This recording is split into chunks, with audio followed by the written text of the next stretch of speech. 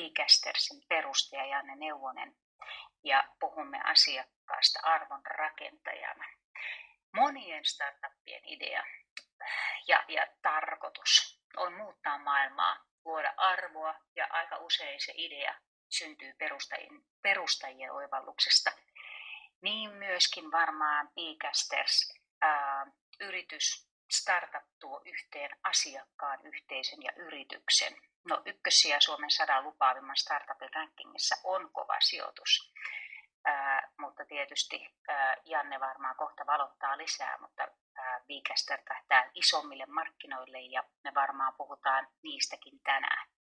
Janne on pari exittiä tehnyt yrittäjä ja muuten ihan mielenkiintoinen yksityiskohta Jannen taustasta se, että Janne on myöskin perustanut tuon aika paljon julkisuutta ja hyvää mieltä aiheuttaneen tai aikaansaaneen Norppa Live. Tervetuloa Janne.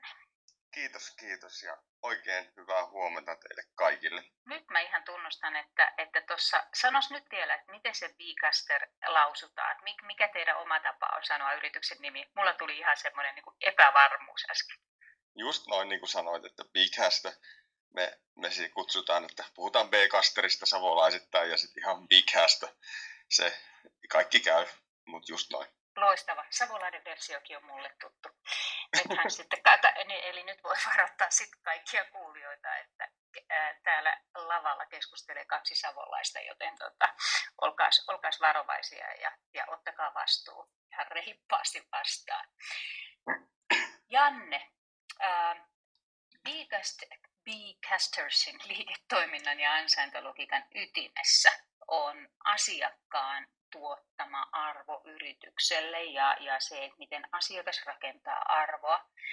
Avaatko sä itse sitä teidän liiketoimintamallia, ansaintalogiikkaa, ehkä vähän sitä, että kuinka se luo arvoa ja sitten oikeastaan, että mistä tämä kaikki lähti liikkeelle? Joo, oikeastaan kaikki lähti siitä liikkeelle aikanaan, kun olin erilaisissa yhteyksissä tekemässä aluksi tapahtumia ja näin siellä tapahtumissa, että 100 tai 1000 ihmiset, niin ne katsoo sen tapahtuman matkapuhelimen läpi. Eli ne kuvaa koko ajan sen, mitä ne näkee. Ja sitten kun kamerapuhelimet rupesi yleistyä, niin ihmiset rupesi käyttää sitä enemmän ja enemmän. Et mä havaitsin, että kun on kaupassa sovittamassa tuotteita, niin ne kuvaa ne tuotteet siinä sovituksen yhteydessä, lenkkarit jaloissa. Ja kun niille tulee vaikka uudet lenkkarit postissa, niin ne ekana kuvaa ne ja sitten vasta laittaa jalkaa. Ja kun ne on kuntosalilla, niin se selfie sillä kuntosalilla tuntuu välillä olevan tärkeämpi kuin se itse urheilu. Ja rupesi tulemaan tilanteita vastaan, missä me mietittiin, että voi vitsi, kun me voitaisiin käyttää tätä avuksemme ja hyödyksemme yrityksenä, tätä kaikkea arvoa, mitä nämä ihmiset luo, koska sehän on ihan valtava etu ja arvo, että ne ihmiset luo niistä aidoista kokemuksista, mitkä yleensä on positiivisia ja haluttuja, niin kuvia ja videoita. Et kun me pystyttäisiin keräämään niitä ja käyttämään niitä, niin se arvorakentus ihan uudella tavalla. Ja se olisi kaksisuuntaista. Eli se ei olisi vaan siltä yritykseltä sinne kuluttajalle päin viestintää, vaan se olisi myös sieltä kuluttajalta yritykselle päin.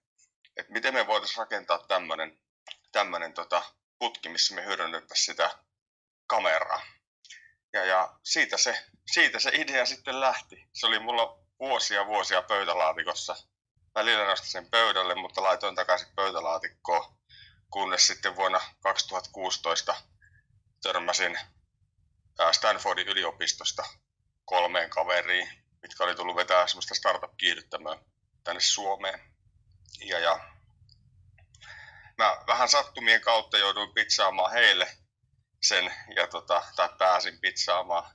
Ja sitten he oli ihan suu auki ja kertoi oman mielipiteensä, että tämä on ehkä suurin juttu, mitä he on ikinä kuullut, jos sä saat tämän onnistumaan. Ja se oli mulle tarpeeksi niin kuin iso rohkaisu siihen, että mä lähden tekemään sitä. Ja helppoahan se ei ole ollut, mutta kuitenkin siinä se eka puoli vuotta mä läksin sitten siihen kiihdyttämään mukaan ja me tehtiin paperit heidän kanssa kuntoon. Ja mä menin Slassiin 2016, niin mä kävelin sieltä ulos 250 tonnia rikkaampana, että kai siinä sitten jotain siinä ideassa ihan oikeasti oli. Niin kuin, ensimmäinen niin kuin rahoituskierros meni aika hienosti läpi. Mutta hei, toi on tärkeä juttu ja liittyy myöskin, niin kuin, tai kertoo paljon. Sä pitsasit idean ja sä sait siitä palautetta, rohkaisevaa palautetta, tartuit siihen kiinni ja lähdit aktiivisesti viemään sitä eteenpäin. Mutta niin kuin sanoit myöskin, mun mielestä tässä on niin kuin monta semmoista tässä tarinassa mielenkiintoista asiaa, että se oli sulla kauan pöytälaatikossa, sä pyöritit sitä. Usein kun me puhutaan startupeista, niin me ajatellaan, että okei, kaikki tapahtuu niin valtavan nopeasti ja täytyy mennä vauhdilla eteenpäin tai muuten tämä on, niin kuin, ei kannata. Mutta kannattaa, eikö vaan? Joo. Kaikki on kiinni ajoituksesta. Mä niin kuin, mitä enemmän mä tätäkin on tehnyt nyt ja kaikkea muutakin, niin mä koko ajan uskon enemmän ja enemmän siihen, että kaikki on kyseessä. It's all about timing. Ja nyt aika alkaa olla kypsä niin tälle jutulle. Ja tämä koronapandemia on vielä kiihdyttänyt tätä digitalisaatiota. Ja nyt kun on jouduttu oikeasti kommunikoimaan niiden asiakkaiden kanssa etänä ja miettimään niitä keinoja, miten me voidaan etänä aktivoida ihmisiä ja saada ne kuluttaa aikaa brändin kanssa tai tietää, että kuluttaako ne aikaa meidän brändin kanssa, niin tämä on noussut arvoa arvaamattomaa myös tämän pandemian kautta. Ja tämä pandemia on kiihdyttänyt globaalisti tätä tarvetta tämmöiselle uudenlaiselle palvelulle. Ihan selkeästi se on niin kuin hyväkin juttu. Ajoitus. Se on kaikki siitä. Mennään siihen asiakkaan rakentamaan arvoon ja sellaiseen hyvin oikeastaan voi sanoa oikeasti fundamentaaliseen asiaan kuin dataan ja datan omistamiseen. Sulla on hyvä näkemys siitä, että jos käytännössä te yhdistätte sen ihmisen tai yhteisön, joka on siihen niin kuin yritykseen sidoksissa ja muuta, ja te yhdistätte, tavoite on yhdistää tavalla, joka on reilu kaikille. Kuka omistaa dataa? Kenen pitäisi omistaa dataa? Tämä on tosi hyvä kysymys, koska tätä vielä nykypäivänäkin pysähdytään ihan liian harvoin miettimään. Puhutaan paljon vastuullisuudesta ja sitten digimaailmassa se tavallaan vähän niin kuin hälvenee jopa. Ja se, että meille on ollut alusta saakka tärkeää, että me ei myydä eikä välitetä sitä dataa, mitä me saadaan kerättyä sille meidän asiakkaalle sieltä asiakkailta, niin kenellekään. Eli meidän nettisivuilla ei ole edes Google Analyticsia. Meillä ei ole missään mitään Facebookin pikseleitä, meillä ei ole missään mitään evästeitä, millä me kerätään mitään dataa kolmansille osapuolille. Ja lisäksi kaikki se data, mitä me kerätään, niin se on ainoastaan se meidän asiakkaan käytössä. Vau. No nyt varmaan, jos mä koitan niin kuin katsoa tätä kriittisesti, niin mitä niin kuin, tai skeptisesti, niin voisiko ajatella näin, okei, no mutta kuka siitä hyötyy? Kenelle se luo arvoa, että teille ei ole siellä, niin kun, te ette pysty jäljittämään näitä asioita, te ette itse kerää tätä dataa, te ette myy sitä. Eikö tämä ole vähän tämmöinen niin kuin dead end? Mä vähän haastan sua. Joo, ja tämä on tosi hyvä, koska monethan ajattelee näin, mutta mun mielestä kaikki lähtee aina siitä loppuasiakkaasta ja siitä, että hän kokee, että häntä kohdellaan reilusti. Ja nyt kun häntä kohdellaan reilusti ja ollaan hänen arvojensa ja asioidensa puolella niin sanotusti, niin myös se meidän asiakasyritys hyötyy. Ja silloin kun se meidän asiakasyritys hyötyy, niin totta kai mekin hyödymme. Kun vähän miettii sitä, että mitä nämä erityisesti tietysti Yhdysvalloista kotoisin olevat suuret jätit tekee jatkuvasti tai tavallaan kuinka he hyödyntää meidän kaikkien dataa, kuinka me ollaan tuotteita,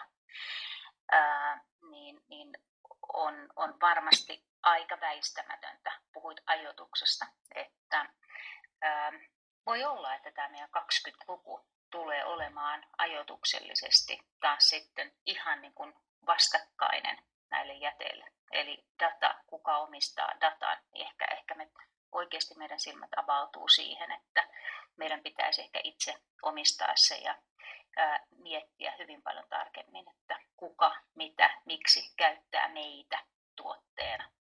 Kyllä, ja yritystenkin niin tulisi omistaa heidän oman datansa. Kyllähän tästä on koko ajan merkkejä maailmassa. Tietysti legislaatio, niin kuin lainsäädäntö, kulkee perässä sitä. Aina kun tulee tavallaan virhe havaitaan maailmassa, niin kuin nyt on havaittu tämän datan kanssa, niin se lainsäädäntö tulee aina perässä vuosia. Se vaan menee näin.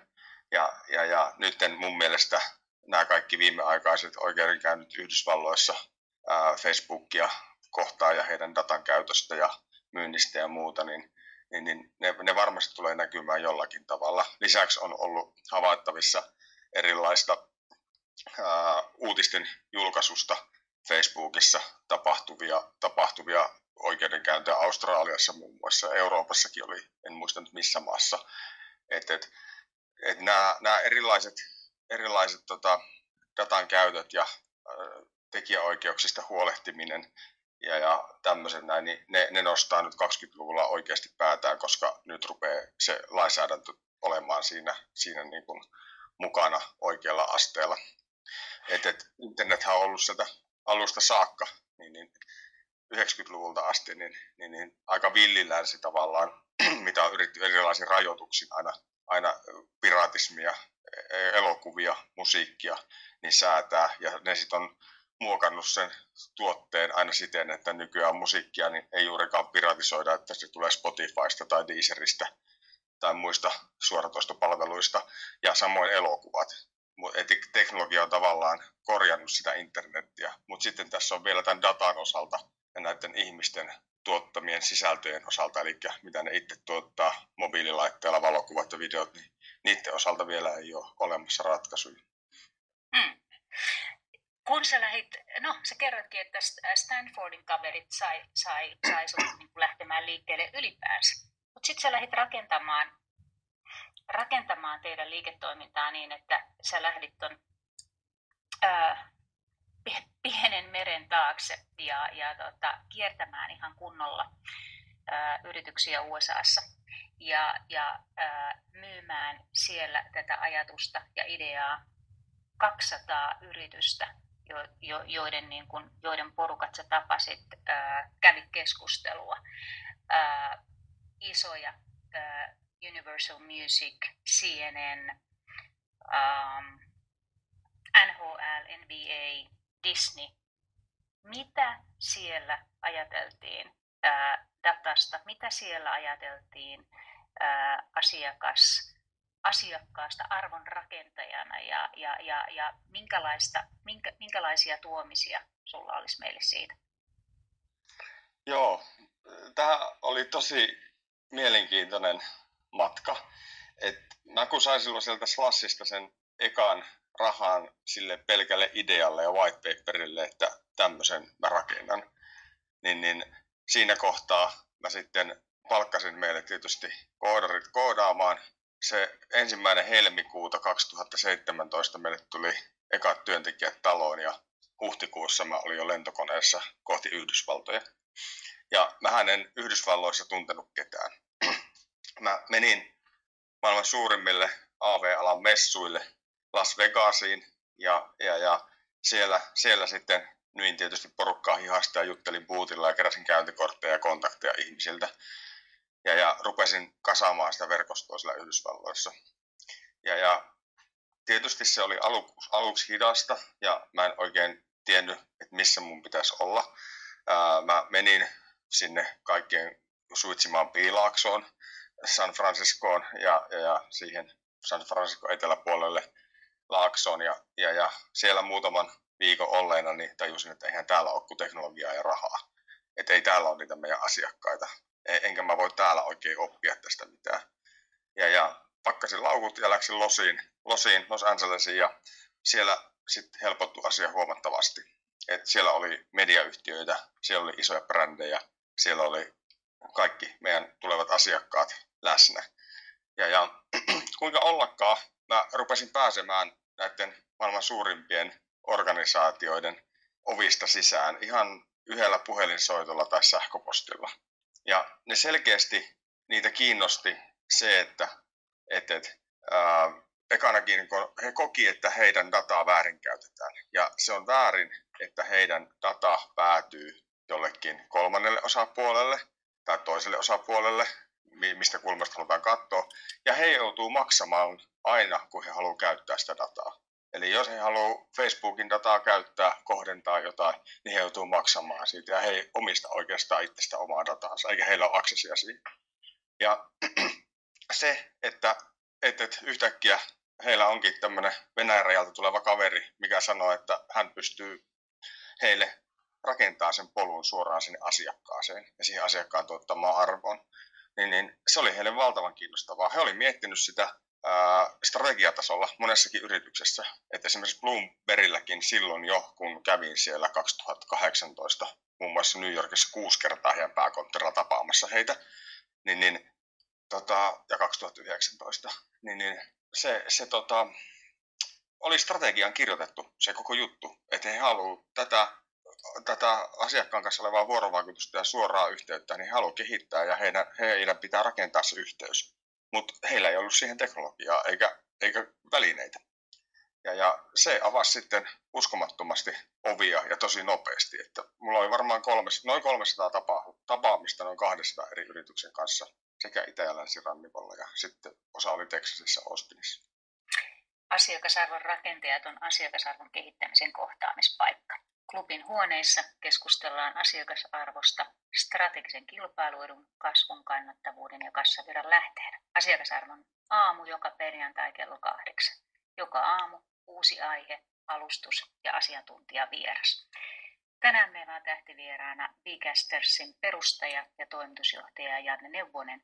Me puhutaan siitä, kuinka asiakas rakentaa arvoa. Aika huikea tarina ja usein sanotaan, että on vaikea päästä noista ovista sisään, mutta nähtävästi jo tuolloin oli tunnistettu se tarve. Ja hienoa toi, mitä sä sanot, että tietyllä lailla yritykset on tunnistanut sen, että he joutuu maksamaan omasta datastaan. Mutta sitten se, että myöskin se yksittäinen asiakas, yksittäinen ihminen, joka on tuote näille isoille jäteille, niin hän ei myöskään hallitse omaa dataansa. Miten sä sanoisit, että mistä teidän kilpailuetu syntyy? Eli mikä se on se arvo, miten sä tiivistäisit, mikä on se arvo, mitä te tuotatte ja kenelle? Kuka on teidän asiakas? Joo, mä en tiedä kuinka lyhyesti mä pystyn vastaamaan tai mä yritänkin tehdä. Tää on, koska meillä on hirveän laaja asiakaskunta. Meillä asiakkaina on tapahtumia, siellä on brändejä, ihan siis elintarvikebrändeistä lähtien. Siellä on kauppoja, siellä on näitä urheilujoukkueita, urheiluliigoja.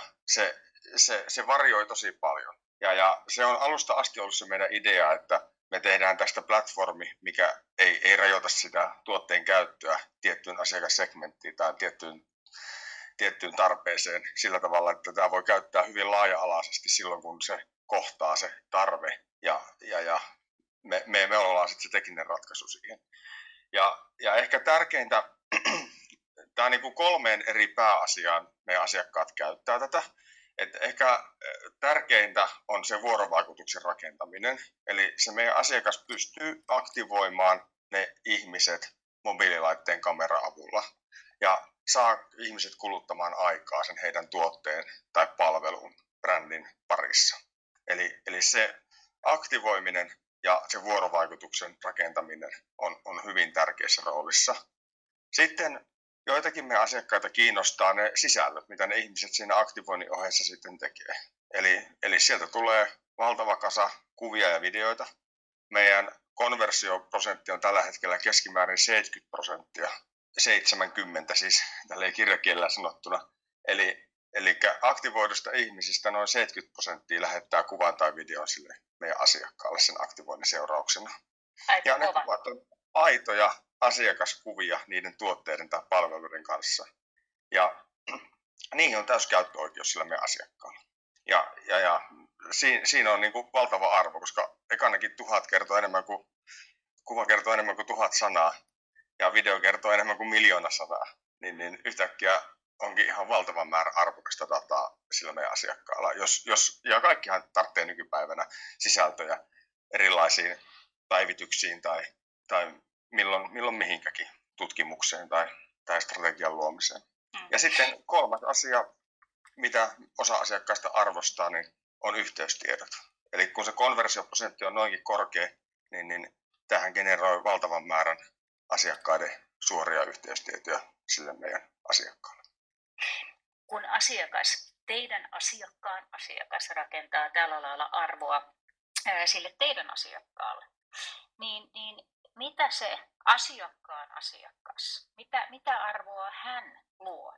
Mitä hän saa? Mitä hän luo, mutta mitä hän saa? Eli mikä se hänen arvo on siinä, että hän lähtee tähän mukaan jakamaan omaa dataansa?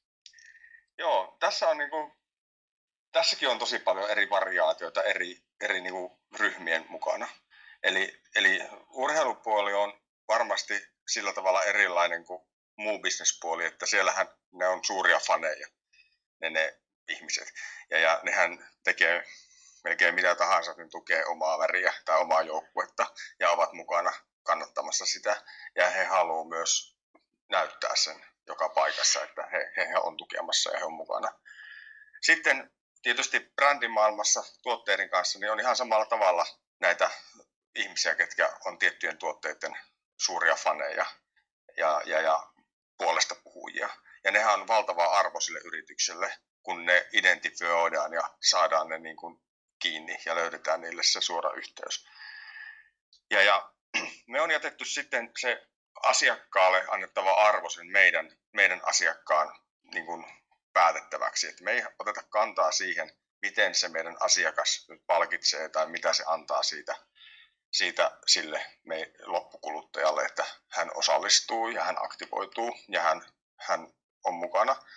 Mutta me kyllä käydään aina läpi sen meidän asiakkaan kanssa se, että kannattaa myös antaa sitä arvoa takaisin, että se suhde olisi myös niin kuin toiseen suuntaan. Eli kun se saa jotain arvokasta asiakkaalta, niin myös antaa takaisin. Ja sitten meidän asiakkaat on näin toiminutkin, että osa asiakkaista antaa tuottepalkintoja. Mediayhtiöt monesti, niin kun pyydetään, että voit saada tämän oman sääkuvasi vaikka TV-lähetykseen, niin ne julkaisee sen kuvan lähettäjän nimen siinä yhteydessä. Eli niitä palkitsemistapoja on hyvin erilaisia. Se riippuu vähän sitä kohderyhmästä. Että osalle on tosi iso palkkio siitä, että tämä tunnustetaan, että tämä on nyt Matti Joensuusta on lähettänyt tämän. Ja se näytetään kaikille ihmisille ja sanotaan, että voi vitsi, kun on hieno sääkuva. Mutta sitten taas joillekin, niin joissakin yhteyksissä niin se tuotepalkinto tai jopa rahapalkinto, niin se on sitten se, millä me asiakkaat haluaa sitten palkita niitä loppukäyttäjiä ja kuluttajia siitä arvon luomisesta. Teidän liiketoimintalogiikka ja teidän ansaintalogiikka lähtee niin vahvasti siitä näkökulmasta, että mitä on asiakasarvo ja millä lailla sitä rakennetaan yhdessä. Mikä sun niin kun, tällä kokemuksella, kun nyt käytännössä niin kun 5 vuotta sä oot rakentanut tätä liiketoimintaa, niin jos ajatellaan lojaalisuudesta, puhutaan niin kuin uskollisuudesta ja lojaaliteetista, ja usein sanotaan, että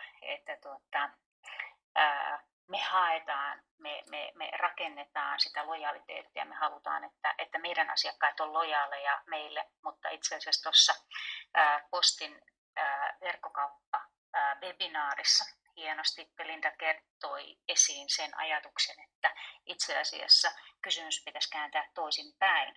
Eli olemmeko me yrityksenä lojaaleja meidän asiakkaille? Ollaanko me uskollisia meidän asiakkaille? Vai hän ei sanonut tätä, mutta itse mietin, vai että jos parempaa tulee vastaan, niin petetäänkö me heti? Eli mikä on se suhde, yrityksen tai yhteisön suhde siihen asiakkaaseen? Mitä oppeja sä oot saanut tässä 5 vuoden aikana tuosta? Mä oon saanut sitä hyvin, sanotaan, että laidasta laitaan oppeja. Eli joillekin yrityksille se on tosi tärkeää ja se on jo syvään sinne ytimeen kirjoitettu, että halutaan olla siinä kahdensuuntaisessa vuorovaikutuksessa ja etsitään ihan aktiivisesti keinoja hoitaa se mahdollisimman hyvin. Ja sitten taas toisaalta niin vaalitaan sitä puolin ja toisin. Ja yleensä ne yritykset menestyy parhaiten, yllätys, ketkä sitä miettii ja ketkä sen asian kanssa elää tosi paljon.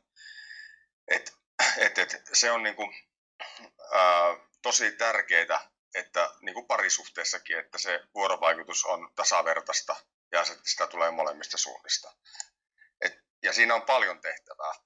Mietitään perinteinen maailma, yrityksen viestintä asiakkaalle, niin sehän on lähinnä sitä, että se yritys markkinoi ja viestii omalla tavallaan ja sitten se asiakkaan viestintä sille yritykselle on asiakaspalautetta muodossa tai toisessa. That's it. Ja se asiakaspalautehan monesti tulee vasta siinä kohtaa, kun joku asia on mennyt pieleen. Tietysti joku voi kiittää, että jos joku on mennyt hyvinkin, mutta väistämättä se palaute on niin kuin aina niin kuin negatiivista. Ja totta kai se palaute on tosi tärkeää ja varsinkin negatiivinen palaute on tosi tärkeää, en kiellä sitä. Mutta jos verrataan sitä suhdetta, mikä sen asiakkaan kanssa haluttaisiin ja mikä pitäisi rakentaa, niin sehän olisi niin kuin tasapainoinen parisuhde jonkun toisen ihmisen kanssa. Eli se, että se olisi tasavertaista, se asiakas kokisi olevansa tasavertainen siinä suhteessa.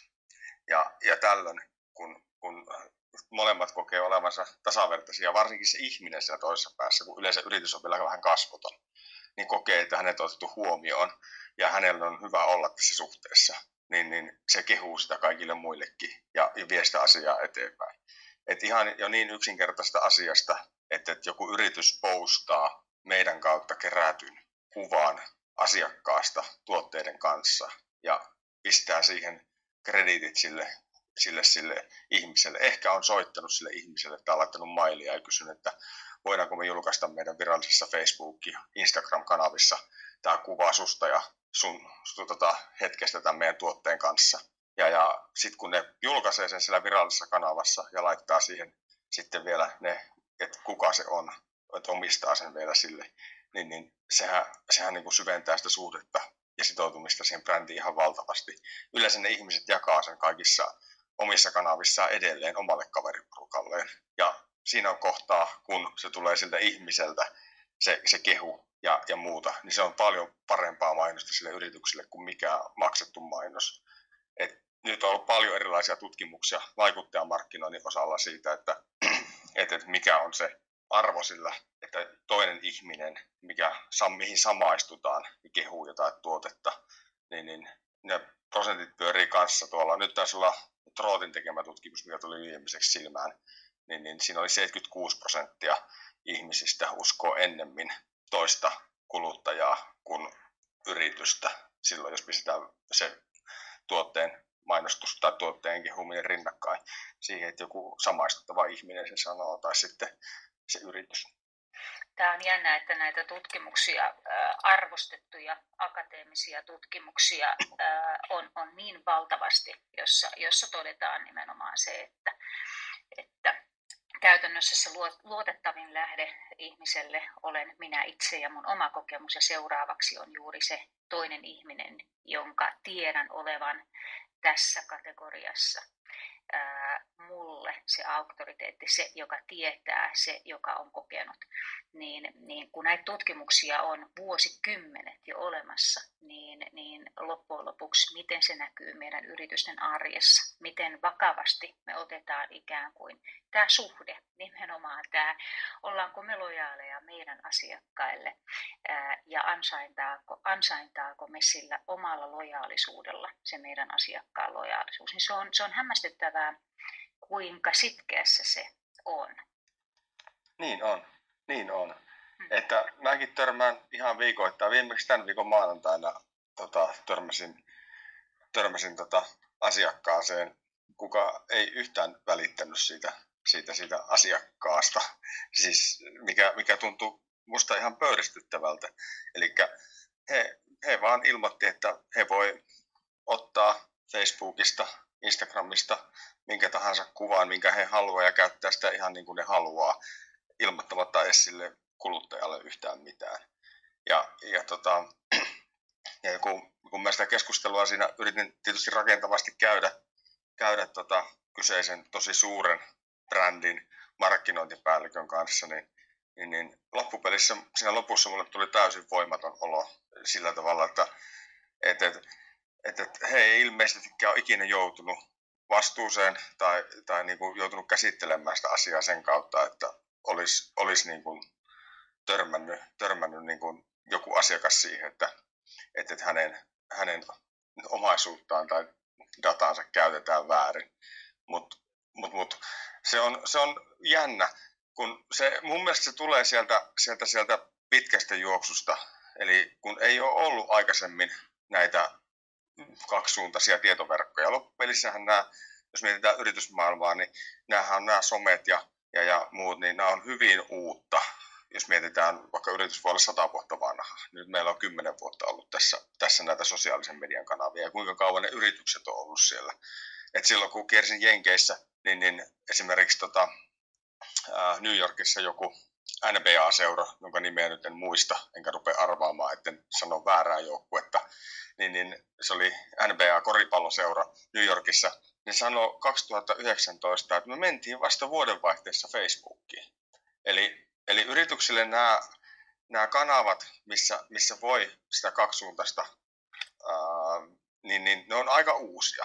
Ja sitten tämmöisiä työkaluja, mitä mekin tarjotaan, niin ei niitä vaan oikein ole, missä pystytään tarjoamaan siis suora yhteys siihen ihmiseen. Ja se asiakkaan data sitten suoraan sille yritykselle, koska monet bisnekset perustuu siihen nimenomaan, että ne omistaa sen dataa ja ne myy sen uudestaan ja uudestaan ja uudestaan sille yritykselle. Niin ehkä se johtuu myös siitä, että tämä on kuitenkin tosi nuori tämä asia. Ja tässä taas palataan siihen, että se ajoitus on tässä se kaikista tärkein niin kuin mun näkökulmasta. Eli se, että jos mä olisin tämän silloin, kun mä sain sen idean, niin tuonut markkinoille, niin ei meitä varmasti enää olisi. Koska ekanakin kamerapuhelimet on 10 vuodessa parantunut ihan valtavasti. Ja toiseksi niin näistä vastuullisuusasioista ja data-asioista on ruvettu puhumaan. Ja kolmanneksi tämä globaali pandemia niin on oikeasti nämä vanhatkin ja suuretkin yritykset saanut miettimään, ei kaikkia, mutta koko ajan enenevissä määrin, että miten ne ottaa ne asiakkaat paremmin huomioon ja miten ne pystyy olemaan niihin asiakkaisiin yhteyksissä, jos ne ei käykään siis liikkeessä, missä ne on käynyt edelliset 50 vuotta. Asiakasarvon rakentajat on asiakasarvon kehittämisen kohtaamispaikka. Klubin huoneissa keskustellaan asiakasarvosta strategisen kilpailuedun, kasvun, kannattavuuden ja kassavirran lähteenä. Asiakasarvon aamu joka perjantai kello 8. Joka aamu uusi aihe, alustus ja asiantuntijavieras. Tänään meillä on tähtivieraana BCastersin perustaja ja toimitusjohtaja Janne Neuvonen, ja me puhutaan siitä, kuinka asiakas rakentaa arvoa. Toi, mitä sä kuvasit tuossa juuri siitä, että miten uusi asia tämä on, niin tavallaan tähän pitäisi tulla jokaisen yrityksen pöydälle nimenomaan miettiä sitä sen asiakassuhteen ja sen asiakasarvon näkökulmasta, että miten me rakennetaan suhdetta meidän asiakkaaseen niin, että se suhde on kestävällä pohjalla, niin, että me kaikki luomme arvoa, niin, että me olemme uskollisia asiakkaalle ja asiakas on uskollinen meille. Ja tähän niin kuin kuvioon sisältyy hyvin vahvasti vastuullisuus. Niin kuin sä toit tuossa esimerkissä esiin, että kohtasit tällä viikolla viimeksi tilanteen, jossa yritys, jos mä sanon vähän rumasti, niin sanotusti pyyhkäisi ihan sillä vessapaperilla tyyliin asiakkaan datan tai oikeukset tavallaan vessanpöntöstä alas. Miten vastuullisuus, josta puhutaan nyt paljon, niin miten se liittyy tähän asiaan ja kuinka yritykset ymmärtää asiakassuhteessa sun kokemuksen mukaan vastuullisuuden rooli? Joo, vastuullisuudestahan puhutaan tällä hetkellä paljon. Ja vastuullisuutta mietitään yrityksessä tosi paljon. Ja monesti se vastuullisuus mietitään joko energian käytön, energian hankinnan vastuullisuuden kannalta tai ympäristön asioihin liittyvänä vastuullisuutena. Mutta kuitenkin yhtä tärkeää on tämä digivastuullisuus ja digimaailmassa tapahtuva vastuullisuus sille yritykselle ja miettiä, miten se menee. Koska niinhän se on, että kun sä oot lojaali sille toiselle, niin sit sun ei tarvitse pyytää. Se tulee automaattisesti se lojaalius myös toiseen suuntaan takaisin. Ja sitähän yritykset haluaa. Nehän haluaa rakentaa pitkiä asiakassuhteita, missä asiakas palaa ja palaa ja palaa. Ja rakastaa tuotteita ja kehuu sitä muillekin. Ja sitä kautta se asiakas niin kun kantakin myös kasvaa. Ja se vastuullisuuskulma, mitä tässä digimaailmassa mietitään, niin sehän on sitä, että sä annat sille asiakkaalle sen arvon, mitä se ansaitsee. Eli käytännössä, jos sä kerät asiakkaalta dataa, niin sä et väärinkäytä sitä dataa. Sä et myy sitä venäläisille tai kellekään muullekaan. Ja sä pidät sen asiakasdatan sun ja sen sun asiakkaan välisenä. Ja sitten toisaalta niin se asiakkaan datan käyttäminen, niin silloin kun sitä tehdään, niin miksi et sä vois kysyä sitä asiakkaalta, että onko tämä ok, ja antaa sille asiakkaalle krediitit siitä, että se asiakas on tuottanut sulle sitä dataa tavalla tai toisella. Niin tästä tulee se vuorovaikutus, mikä sitten tuntuu sitä asiakkaastakin myös hyvältä. Ja se tavallaan tulee aina automaattisesti takaisin, kun sä oot lojaali. Ihan kaikessa.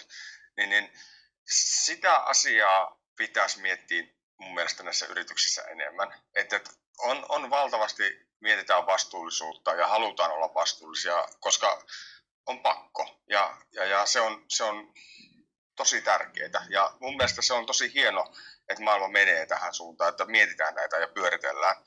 Mutta se, että nähdään se joka osa-alueelle ulottuvana, se vastuullinen ajattelu, niin siinä meillä on vielä valtavasti tekemistä. Niin kuin tietysti kaikissa vastuullisuuteen liittyvässä asiassa. Ja toi on varmaan sellainen asia, joka ei ikinä tietyllä lailla lopu. Ja se tietysti on niin kuin jokaisen yrityksen arvopohjassa täytyy olla ja syvällä siellä kulttuurissa. Mulle tuli mieleen muuten tuosta sellainen vastuullisuudesta tai siitä, että kuinka asiakas luo arvoa, kuinka me luodaan asiakkaalle arvoa, niin itse törmäsin tällä viikolla. Itse olin hyvin yllättynyt siitä. Meillä on käynnissä tämmöinen kilpailuetuanalyysin teko ja kurkkasin juuri niin kuin väliaikatietoja ja siellä kun olemme niin kuin osallistaneet tietysti niin kuin koko markkinan vastaamaan siitä, että mikä alan kilpailuetu on, kenellä sitä on ja muuta. Ja sitten laitettiinkin sinne semmoinen kysymys sitten, että hei, haluatko sä tulla mukaan? Että anna meille rankka kysely koko markkinassa. Mutta sitten heitettiin ihan loppuun semmoinen kysymys, että haluatko sä tulla mukaan testaamaan, kehittämään tätä osaa tämän yrityksen ja toimialan palveluissa. Niin olin aika hurjan hämmästynyt, kun kurkkasin väliaikatietoja. 40% vastaajista sanoi, että mä haluan tulla mukaan, mä haluan kehittää tätä osa-aluetta, mä haluan kehittää tätä yhteistyötä. Se oli aika huikeeta. Joo, mutta mä en ihmettele sitä yhtään. Mullakin on niinku asiakkaita, ketkä on teettänyt erilaisia kuluttajatutkimuksia, niin mitä nuorempia segmenttejä ne meidän asiakkaat tutkii, niin sen enemmän sieltä nousee ylös se interaktiivisuus ja se, että halutaan vuorovaikutusta sen brändin kanssa, mistä tykätään.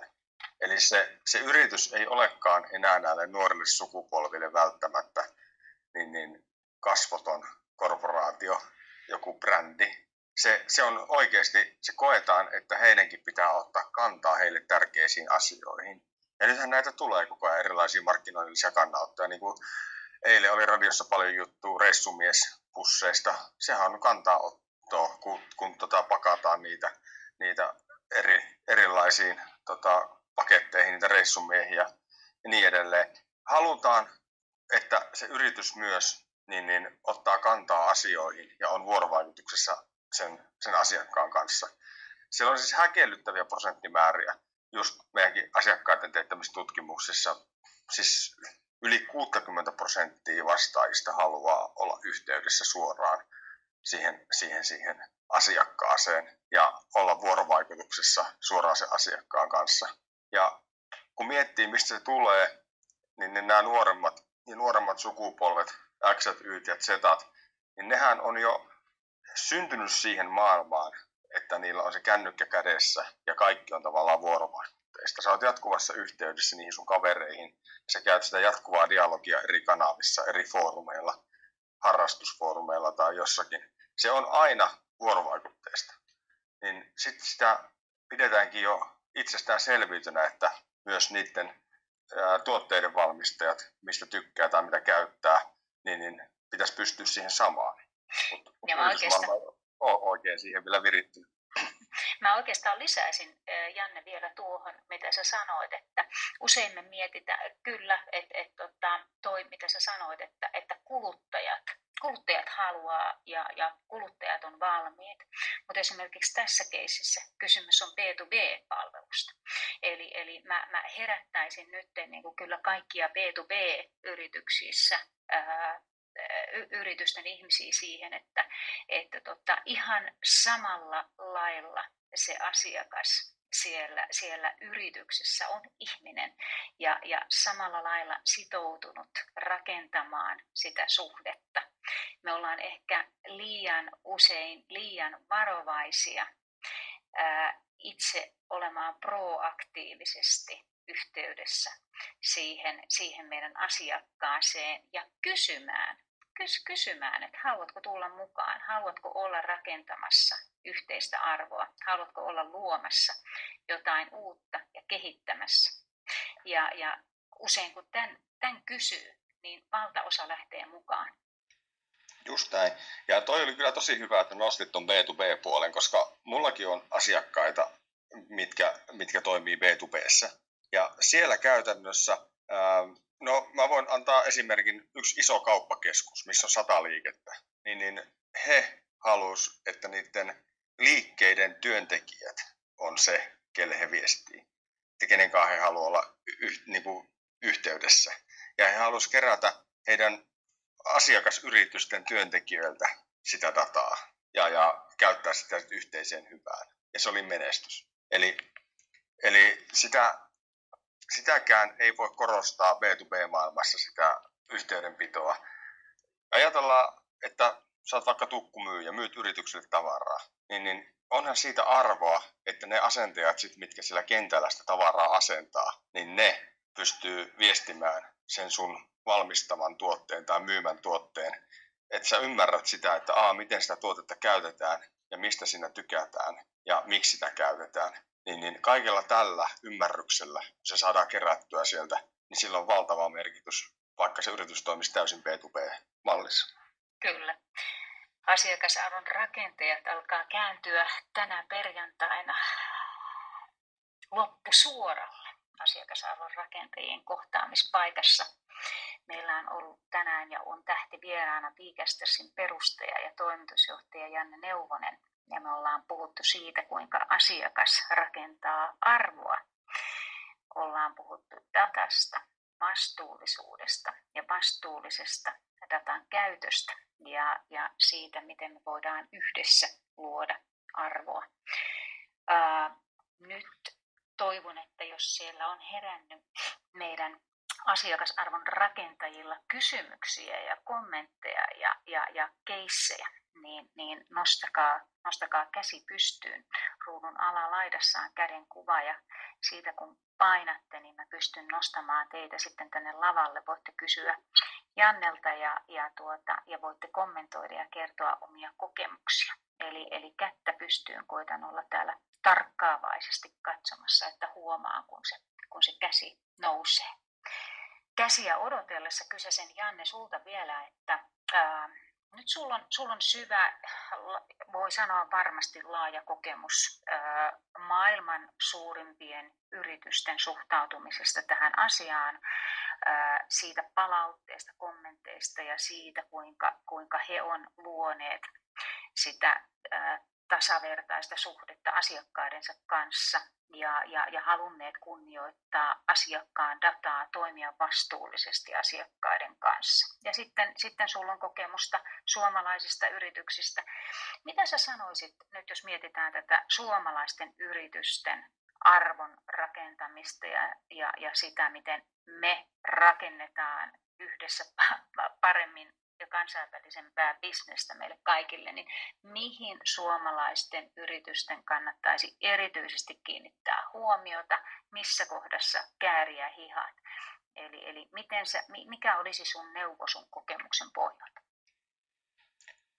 Ne omat arvot ja se ajattelumaailma, mikä toivottavasti perustuu vastuulliseen toimintaan, niin ne kannattaisi laittaa sinne mahdollisimman syvälle perustukseen. Eli sillä, kun se on niin kuin kaikkien mielessä ja kaikkien niin kuin toiminnassa mukana kirkkaana ohjenuorana, se, että toimitaan vastuullisesti ja pidetään se asiakas mukana siinä dialogissa ja ollaan lähellä sitä asiakasta, niin se kaikki tulee vaan aina kotiin päin ja isosti. Eli ne kannattaa niin kuin pitää siellä ihan visiossa ja strategiassa ne asiat osana, koska ne kuitenkin tulee jossakin vaiheessa vastaan. Ja mitä syvemmällä ne siellä on siellä perustassa, mitä aiemmin niitä on siellä mietitty, niin sen valmiimpia ollaan sitten, kun on se niin kuin tarvitaan ottaa se arvo siitä irti. Jos ajattelet niitä amerikkalaisia yrityksiä, joissa sä oot ollut, niin miten se kulttuurin ja arvojen vaikutus on niissä keskusteluissa tullut esiin? Tuleeko sulle mieleen jotain semmoisia konkreettisia esimerkkejä, missä sä olet nähnyt sen kulttuurin voiman ja vaikutuksen? No mun mielestä se niin kuin, siellä sitä niin kuin etsitään koko ajan aktiivisesti ratkaisuja, miten he pystyvät toimimaan vastuullisemmin ja paremmin. He on oikeasti aidosti asiakaslähtöisiä. Siellä se kilpailu on niin kovaa, että sun pitää olla aidosti se asiakaslähtöinen, että sä pärjäät siinä markkinassa. Sitten taas toisaalta Yhdysvallat on valtava oikeudenkäyntikulttuuri. Siellä haastetaan lähes mistä tahansa asiasta yrityksiä oikeuteen ja vaaditaan valtavia korvauksia. Niin nämä asiat on nimenomaan niitä, minkä takia mä oon päässyt niistä ovista sisään, koska he etsivät aktiivisesti keinoja, miten he pystyvät toimimaan vastuullisemmin ja paremmin ja välttämään niitä oikeudenkäyntejä. Mutta sitten taas toisaalta heillä on valtava tarve pitää se asiakas tyytyväisenä, koska he tietää, että he menettää sen asiakkaan, jos he ei pidä sitä tyytyväisenä. Ja ne organisaatiot jo lähtökohtaisesti sieltä perustasta asti niin tekee töitä joka päivä näiden asioiden kanssa. Toisin kuin täällä meillä, niin kuin tuossa aiemmin kerroin siitä tosi pöyristettävästä puhelusta maanantaina erään suuren brändin kanssa, täällä ei tarvitse, jos mä ihan tosi paljon yleistän ja tässä on ehkä vähän sarkasmiakin, niin täällä ei tarvitse sillä tavalla, koska tää on vähän semmoinen lintukoto, että täällä voi toimia hyvin paljon niin kuin huolettomammin. Aika tiukassa on kynnys, että sut haastetaan oikeuteen jostain asiasta Suomessa yrityksenä niin kuin kuluttajan puolelta. Täällä se selkeästi se näkökulma ja ajattelu on erilainen. Mielenkiintoinen ja hyvä havainto tavallaan, että tietyllä lailla, jotta ei maalattaisi liian ruususta kuvaa, niin jossain USAssakin kysymys on myöskin siitä, että siellä on varmaan keppiä ja porkkanaa ja tietty pelko siitä, että jos emme toimi näin, niin sen hinta voi olla suuri. ja sitten toisaalta sitten se upside, että siellä on sekä se downside ja upside, ja molemmat ajaa siihen suuntaan, että meidän täytyy hoitaa tämä suhde kunnolla. Just näin. Oikeastaan mä haluaisin tässä muistuttaa siitä, mikä meillä on mun mielestä jäi jo 2019 elokuussa tietyllä lailla dissattiin ja edelleenkään sitä ei nosteta esiin. Eli US Business Roundtable, johon kuuluu käytännössä kaikki Yhdysvaltain suurimmat yritykset, ihan sieltä Applesta lähtien, niin näiden yritysten toimitusjohtajat allekirjoittivat määritelmän uudesta yrityksen tarkoituksesta. Ja se ei ollutkaan niin kuin se oli aikaisemmin, niin kuin Milton Friedmanhan se oli varmaan ulkomuistista vetäsen tässä ehkä 50 vuotta sitten, ehkä se oli 70 vuotta sitten, aika kuluu nopeasti, kun määritteli sen yrityksen tehtävän tuottaa omistajillensa voittoa, niin nyt US Business Roundtable 2019 elokuussa julisti uuden yrityksen tarkoituksen, ja se oli 5-osainen. Ja siitä ensimmäinen osa oli, että yrityksen tarkoitus on luoda asiakkailleen arvoa. Siinä 5 kohdassa otettiin myöskin esiin tietenkin henkilöstön kunnioittaminen ja se, miten henkilöstö osallistetaan. Siinä otettiin huomioon sidosryhmät ja sitä, että miten kunnioitetaan ja luodaan arvoa sidosryhmille. Se 5. kohta siinä listassa, niin siellä sanottiin, että yrityksen tarkoitus on tuottaa arvoa omistajilleen pitkällä aikavälillä. Eli sekin oli muuttunut. Ja nyt kun tämä julistus tuli 19. elokuuta 19, niin Suomessa muutama media nosti sen uutisiin, ja ne oli kaikki aika lailla dissaavia, sillä tämä on tätä Amerikan hömppää. Mä oon pikkasen seurannut ja mä oon katsonut, että se ei ole ihan Amerikan hömppää, ja mä luulen, että meidän kannattaa, koska mä oon katsonut, mitä ne yritykset on siellä tehneet ja kuinka he tuo näitä asioita esiin. Ja veikkaanpa vähän, että nämä toimitusjohtajat ihan Applesta lähtien ja Amazonista lähtien, jotka on allekirjoittanut tämän sitoumuksen, niin he ovat tehneet jo monta vuotta töitä tämän 5 listan mukaisesti, ennen kuin he julkisesti allekirjoittaa tämmöisen listan. Kyllä. Mä oon käynyt semmoisessa business-foorumissa Los Angelesissa nyttemmin etänä tämän pandemian aikana, mutta silloin ennen pandemiaa niin 2 vuotta kävin joka ikinen lauantai, kokoonnuttiin 5-6 tunniksi Los Angelesissa Beverly Hillsissä semmoisessa teatterissa, niin siellä oli näitä suuryritysten johtajia. Siellä oli tietysti elokuvamaailmasta paljon tuottajia ja ohjaajia ja muusikoita ja näyttelijöitä, mutta myös näitä suuryritysten toimitusjohtajia, niin kuin SpaceX:ää ja näitä tunnelifirmoja, luotijunia rakentavia firmoja, muita vastaavia. Niin siellä jo silloin keskusteltiin kanssa näistä asioista, ja sitä pidettiin ihan niin kuin itsestään selvänä, että nämä asiat on ne, mitkä vie ne yritykset voittoon ja eteenpäin. Ja mä oon tosi onnellinen, että mä pääsin olemaan osana niitä keskusteluja ja jo silloin niin kuin tavallaan oppimaan sen näkökulman, mihin tätä maailmaa viedään ja mitkä ne asiat on, mitkä merkitsee paljon tulevaisuudessa.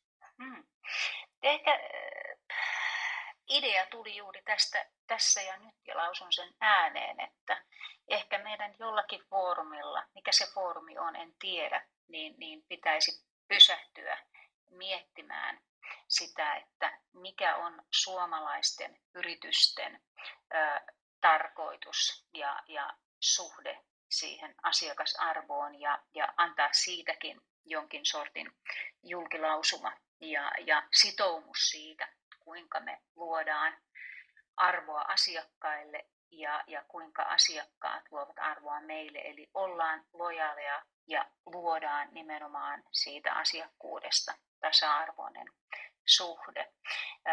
Kaikille, jotka olette mukana tänä aamuna ja sitten myöhemmin nauhoituksessa linjoilla, niin laittakaa mulle viestiä, miten tätä ideaa me voitaisiin Suomessa viedä vielä vankemmin, vahvemmin eteenpäin. Mitä me voitaisiin tehdä, jotta me yhdessä rintamassa lähdetään maailmalle rakentamaan arvoa. Asiakasarvon rakentajien aamu on tullut kello 9 ja tänään marraskuun ensimmäisenä perjantaina me ollaan käsitelty dataa, me ollaan käsitelty vastuullisuutta, suhdetta, uskollisuutta asiakkaalle. Kiitos Janne valtavan hienosta aamusta. Kiitos teille kaikille asiakasarvon rakentajille. Tämäkin viikonloppu innostavasti, tai on loppusuoralla innostavasti ja arvoa rakentaen. Ensi viikolla taas 8. Ja ensi viikolla me varmaan jatketaan tästäkin aiheesta. Me mennään nimenomaan sijoittajan näkökulmaan. Me puhutaan omistamisesta ja siitä, miten asiakasarvo ja omistaja-arvo on sidoksissa toisiinsa ja mitä sijoittajat katsovat itse asiassa asiakasarvoa ja arvioivat sitä. Kiitos Janne. Kiitos teille kaikille kuulijoille ja kiitos Pia sinulle tosi paljon. Oli kyllä hieno aamukeskustelu.